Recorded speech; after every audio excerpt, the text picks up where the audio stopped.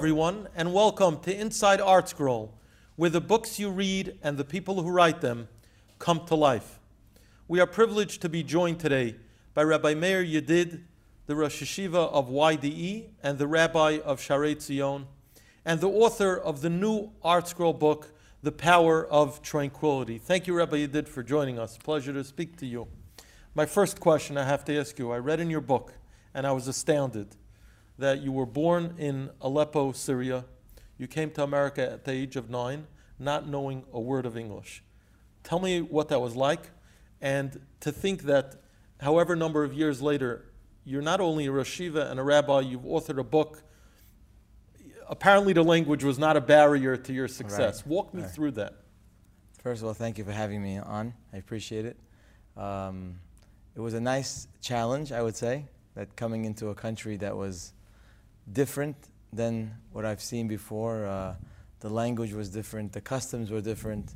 Even Judaism was somewhat different than what we're used to. And the language barrier was certainly a big challenge, but you know, I guess when you're a young person, you just continue to work at it and try to get where you need to get to. Now, where did your family settle when they came to the United States? They settled in Brooklyn. In Brooklyn.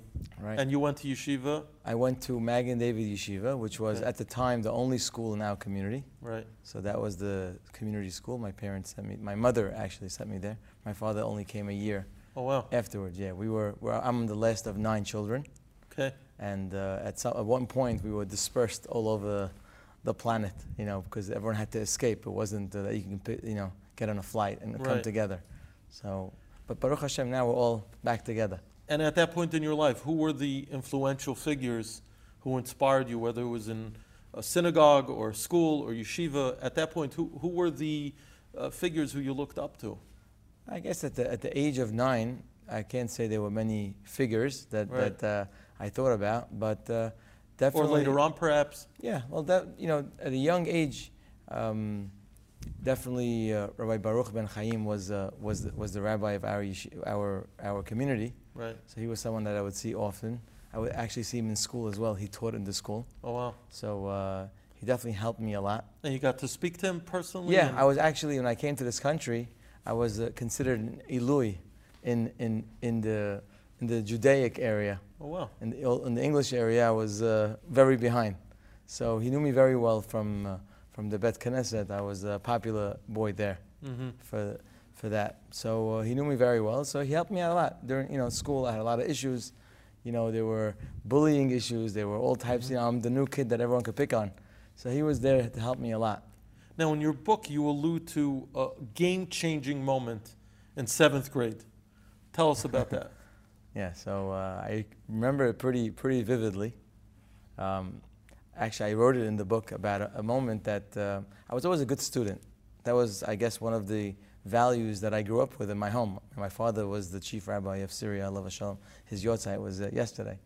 And that was always the value in my home, that the education, you have to educate yourself. So coming into this country, I continued that same trend. I was proud to be an educated person and did well. But I guess certain American waves don't exactly agree with that. And I remember in 7th grade, you know, I'm trying to get to be a normal boy, to learn the language, to do well in school. And I think by 7th grade, from 4th grade to 7th grade, I got there. I was getting there. And then, one of the boys in the class turned over to me and says, you know, you're such a goody-goody. You know, and it was very hurtful at the time. And it stayed with me for many years. I'm sure I'm not the only one. I teach, Baruch Hashem, today a lot of young men, and I see it's a real issue, whether it's a goody-goody or, you know, you're a rabbi or you're, you know, all these types of comments that seem to be very nice, you know, the words, but the connotation obviously is negative. Did you use that as a source of self-motivation? No, that drove me down for many years. Really? Yeah. How'd you bounce back? I guess over experience, you start to grow up and you start to realize that, you know, the real values that you grew up with may be better than you thought. Sometimes you have to try to fit in with people, you know, trying to live the American dream maybe. Now, Baruch Hashem, Klal Yisrael is blessed that someone recognized the greatness that lay within and you know, you've gone on to become now a prominent rabbi and a rosh yeshiva. How did that evolution happen? What was the process? I think, Baruch Hashem, I had a very, very good upbringing in my home, education-wise. I always knew how to learn. I was always good on learning. When we came to this country, it was a very big adjustment for my family. My parents also were kind of lost. You know, they're much older. They're living in a new country, new everything. So I don't know that I was myself forgotten, but maybe neglected in a certain way because of their inexperience. And over the years, I was trying to, you know, fit in with the American culture, whether it was sports or it was the community values. So I was fortunate to have a very strong Torah education, always. And at the age maybe of 20 and 21, maybe those years, I would say I started to really reconnect more. I never, Baruch Hashem, was off or anything like that, but I wasn't involved as much in Torah study like I should have been. At the time, it wasn't so prevalent in our community. We didn't have any yeshivas, so I wasn't like doing anything bad. But I would say I started to connect more to my father, alav shalom. I started to appreciate much more who he was. He was a very big Talmid Chacham. He was a matmid atzum. And I started to connect to many of the values that today I feel are obviously the real thing. But it took some time for me to be able to hear them. Now, once you started appreciating higher level Torah learning, where were you able to pursue that? So so first of all, I would say the course of events, probably one of the biggest and most inspirational figures in my life, not personally, was Rabbi Victor Miller. Wow. Yeah. So I happened to maybe stumble. Whose shul is not located far from not far. Your shul. Not far, not far. Rejoice, O Youth was a book that I had in my home. Wow. And for some reason I had picked it up one day and started to read it. And it really opened my eyes and ears to things that I guess were bothering someone like me, but I never was able to speak it out, articulate it. And he just said it so beautifully. Wow. And then he gave such clear answers. Rabbi Miller, alav shalom, had a very clear way of expressing ideas. Sure. That you walked away thinking, how did I not understand that? Like, did you ever get to go to any of his classes or lectures in person? I actually did, but that wasn't my biggest connection to him. It was through books or through recordings. I actually lived 2 doors away from his shul after I got married. On Ocean Parkway? On Ocean Parkway, right there. Yeah, so wow, I had a little bit of a relationship with him, but that wasn't really the inspiration. It didn't come from my personal relationship. It was more through his writings and his words on cassettes. Wow, that's phenomenal. Yeah. And we see how his writings and his recordings are still so popular today, many years after his Patira, many years after they were delivered. So we see that his legacy lives on, and it's definitely resonating with today's generation. Absolutely. Because, you know, his like I say, he's a man of emet. You could see that from his words. But I think even to me, more importantly than that, was that he had a certain clarity that the listener walked out having no doubt about what he just heard. Right, you know, and that's a power that you're able to read somebody in a clear way. Now, speaking of clarity, I would say that that's an attribute that I see in your book, The Power of Tranquility. Describe the genesis of this volume and how it came about. So, my trip, you know, in life, you mentioned before how I got to learning. So, I wasn't in business for many years. And Baruch Hashem, it was a very successful business.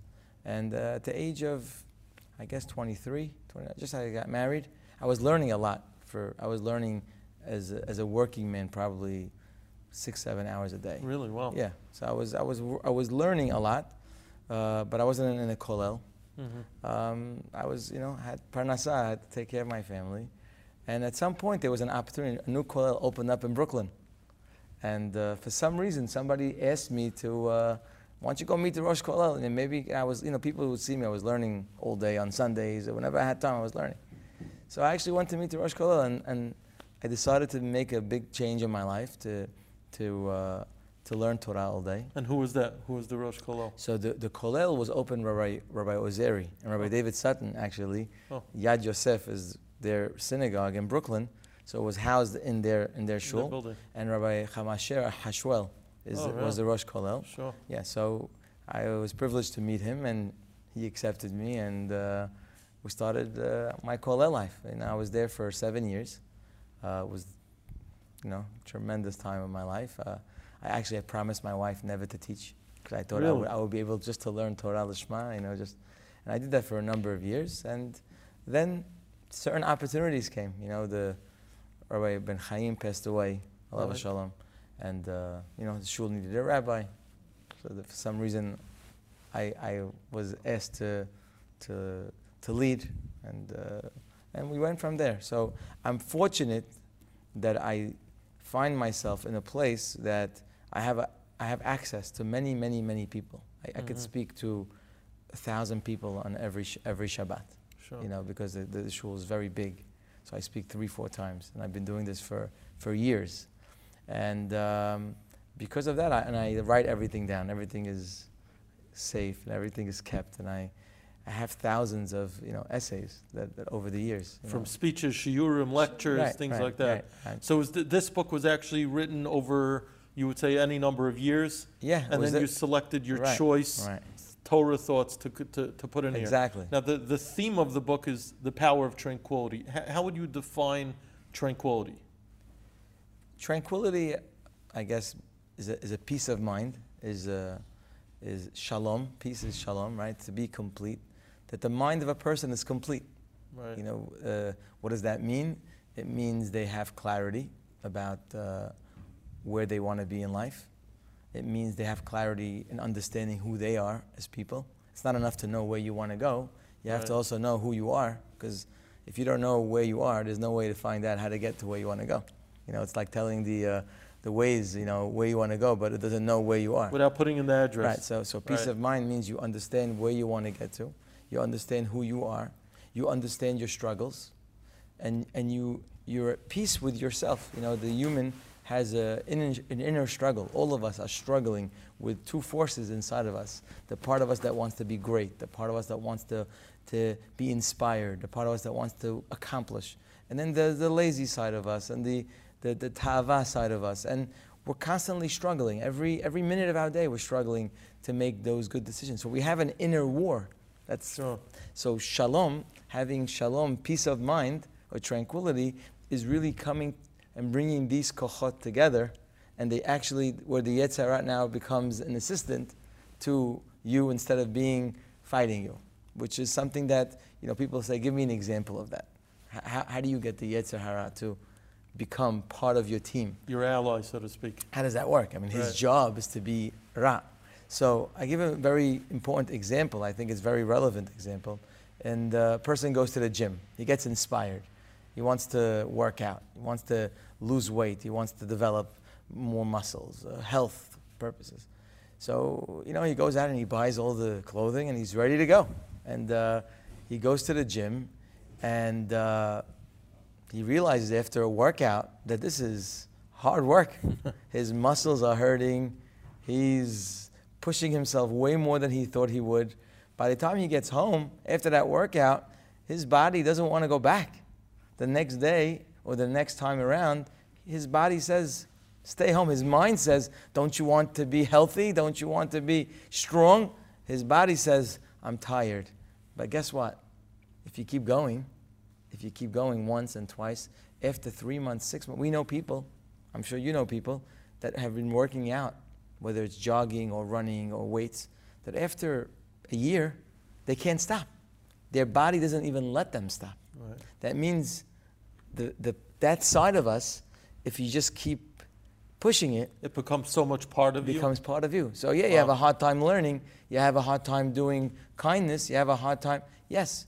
But if you keep pushing yourself, now you have an ally with you. So menuchat nefesh, peace of mind, comes when a person is able to utilize those kochot and bring them together. Right, now we live in a chaotic world, a confused world. You know more than anyone, working in the rabbinate and in chinuch, so you see really the spectrum of confusion and uncertainty from all ages. Why do you think that is? Why today is there so much uncertainty and confusion, or am I wrong about that? First of all, you're not wrong. There's definitely a lot of confusion. I can't measure what was 100 years ago, as I didn't live 100 years ago. I imagine life used to be much more simple. So therefore, probably the confusion was much less simple, much less rather. Look, there's obvious reasons. Technology, the speed of how everything runs in this world. Such a fast-paced world. We're open to so many people. Growing up 100 years ago, you grew up in your city. You knew your father, mother, your siblings. You knew your family, your neighbors, your community. That's who you were exposed to. Those were your heroes. That's all you could choose from.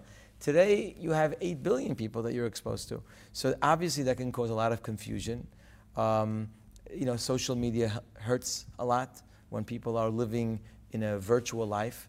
And just general issues. Today we have a world that people don't work as hard as they used to, and therefore they have a lot more free time on their hand, which we know that bitul, when the person has too much free time, that it could be very dangerous. So a lot of those things coming together in our generation, which is very unique, obviously, has caused a lot of confusion, both by parents and by children. So, somebody told me a very appropriate statement. We opened the yeshiva about 10 years ago. And someone told me a few years ago, he says, I wish we opened the yeshiva for the parents and left the children at home. Which is true. As parents, what we do translates over to our children. Sure. So there is a lot of confusion. And a book like this, I think, really tries to go into the roots of how a person can be strong. At the end of the day, if there's confusion in the world, that doesn't mean you're going to be confused. For example, nobody makes you angry. You got angry because of somebody. Nobody annoys you. You decided to be annoyed. So, also confusion. Just because it's a confusing world, it doesn't mean that a person can't find that clarity in their own life and look around and say, you know something? This is ridiculous. Because Hashem gives us the power to control our emotions, to control what we do, and perhaps most importantly, to control how we react to things. And I think that's what I got out of the book, that we're really in control if we want to be. We just have to learn the tools, and the book really provides so much of that inspiration. Absolutely. Is there any particular message or story in the book, and there are tons of great ones, that stand out to you that you would share with our viewers and listeners? There's so many parts to the book that have really nothing to do with each other, but when you put them together as a package, they make a beautiful story. So there's, I think, the part on anger. That was the end of the book. There are 4 essays on anger, which are life-changing. I've had many people over the years and over the last few months after the printing of this book that have reached out to me how their life has changed because they were able to realize that they are angry much more than they thought they were. And they got the tools to be able to deal with it. One of my favorites is the essay about the teenage years. Mm-hmm. How a person, what are the struggles of the teenage years? Where are the potholes of those years? Sometimes there are small things in our lives that we don't realize that they're really the block of where we need to get.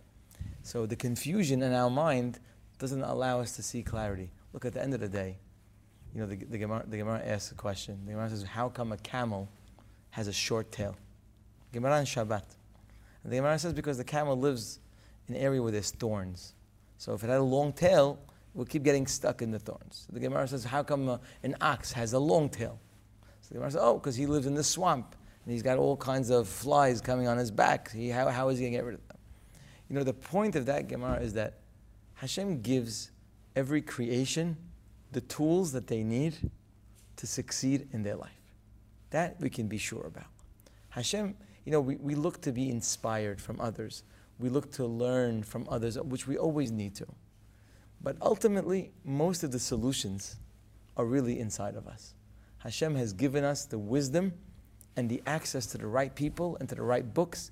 Hashem will not put us in a world where we will not be able to see clarity and do what we have to do.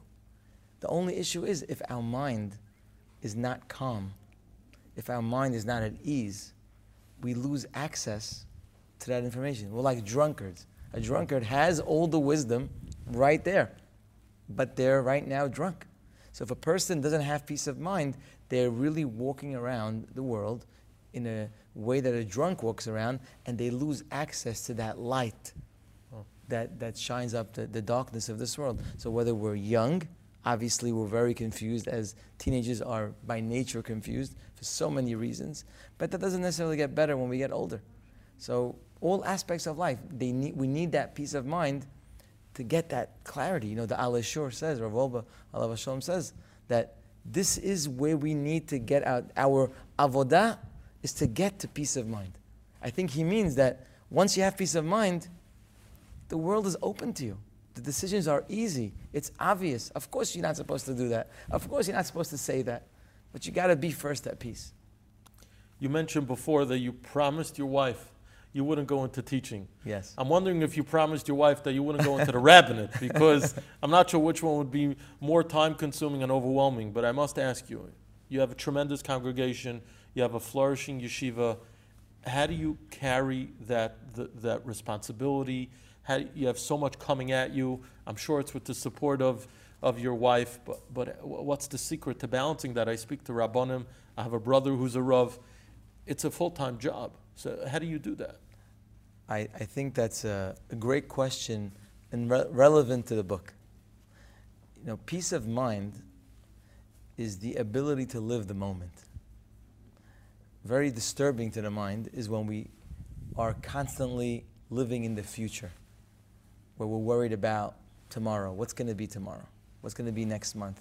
What's going to be with my children? Am I going to get married? Am I going to make money? Am I going to be the person I'm going to be?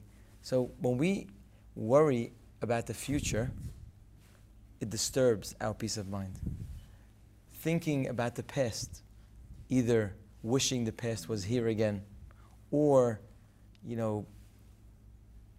thinking twice about, why did I do that? I wish I would have done that. All the wishful thinking disturbs our peace of mind. They say the famous words of Rabbi Yedid, Ha'avar, the past, ayin, is gone. Ha'atid, the future, adayin, is not here. The moment is right here. If a person is able to live the moment, to become a very powerful person, because we have a limited amount of strength that Hashem gave us. It's a lot of strength, but it's limited. When we spread it over the future and over the past, so our kochot, our strength is really taken away from us in the current situation that I'm in. So I think that the most important way to accomplish in life is to live the moment that you're in. Of course you live with a vision. Of course you live with a target. But you never worry about the next class. You never worry about the next project. You worry about what you're doing right now.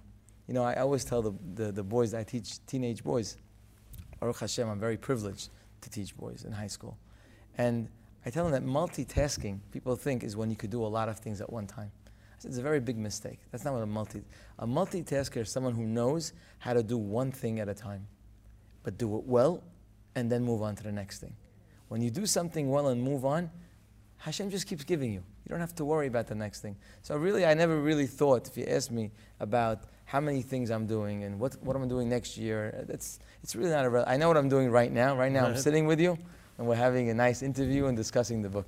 Right. That's what I have to worry right now. When we finish this, we go on to the next thing. And if we live life that way, I believe that we're able to focus our energy in life itself and be much more accomplished. Now you've been able to spread your positive messages through speaking. You're a popular speaker, Magid Shir, for organizations, yeshivas, things like that. And you've also spreading your message through writing. Which one do you find more effective and which one do you find more challenging? That's a great question. It's a great question. I don't know if I've thought about that, the way you said it, but that's why you do what you do. I like that. There are some questions without answers, No, I think as I heard you ask the question, first of all, I believe that, like most people, that inspiration is limited. As a speaker, to me, it's not, when I speak in front of a crowd, my goal is not to entertain them. My goal is not even to have them inspired. My goal is that they should do something after they walk away from that inspiration. If everyone tells me, great job, we really enjoyed it, while it makes you feel good that people enjoy what you say, But to me, that's not an accomplishment. Accomplishment is that a person do something to change his life. Is after he walks out, is he going to go open a book and start learning? Is he going to go now respect his parents more? If we don't get people to actually do something from the inspiration, so we really haven't, we occupied their time. They listen to a nice shir, which has its value. Hashem appreciates even the smallest step that we take. But the real, the real success, from my perspective, is that when a person really does something to change in his life. So inspiring people is important, because sometimes to get them to that point, you got to inspire them. But it can't be just inspiration. You got to measure your success. Are people changing in your life? Are the people around you making now new strides to become better people? If you're just coming to yeshivah and they're walking out the same way and they're not doing anything, so we haven't done anything. So I think, to answer your question, I think inspiring, speaking is the least important. But I think sitting in front of a Gemara and learning is the most important, because nothing changes a person more than learning. And when you're able to put something in print, to me, it's the combination of the two. Because in a book like this, we're able to inspire people by speaking their language, but at the same time, because it's in print, it stays in their head a lot longer. They could review it. They could come back to it. Sure. In an inspiring lecture, you don't have that. For sure. We're sitting here in beautiful ArtScroll studios at ArtScroll headquarters, where I would say one of our mottos is that the written word is forever. A book is eternal. It also has tremendous reach, reaching people all over the globe. So there's no question that the book has an element where it's able to reach far beyond the confines of a finite number of people sitting in front of you. And that's why this book is just a blessing to Klal Yisrael. I want to thank you for taking the time to come here. You should be zeichet to continue inspiring Jews all over the world, whether it's in your position as a rabbi of a wonderful congregation, as a rabbi in a yeshiva, and you should continue to keep spreading those messages of positivity and tranquility for many years. Amen. Amen. It was a pleasure to be here with you. I enjoyed talking to you. Hopefully you we'll so have more discussions in the we're coming looking forward year. to the next book. Be'ezrat Hashem. Okay, thanks again. Thank you. Thank you very much.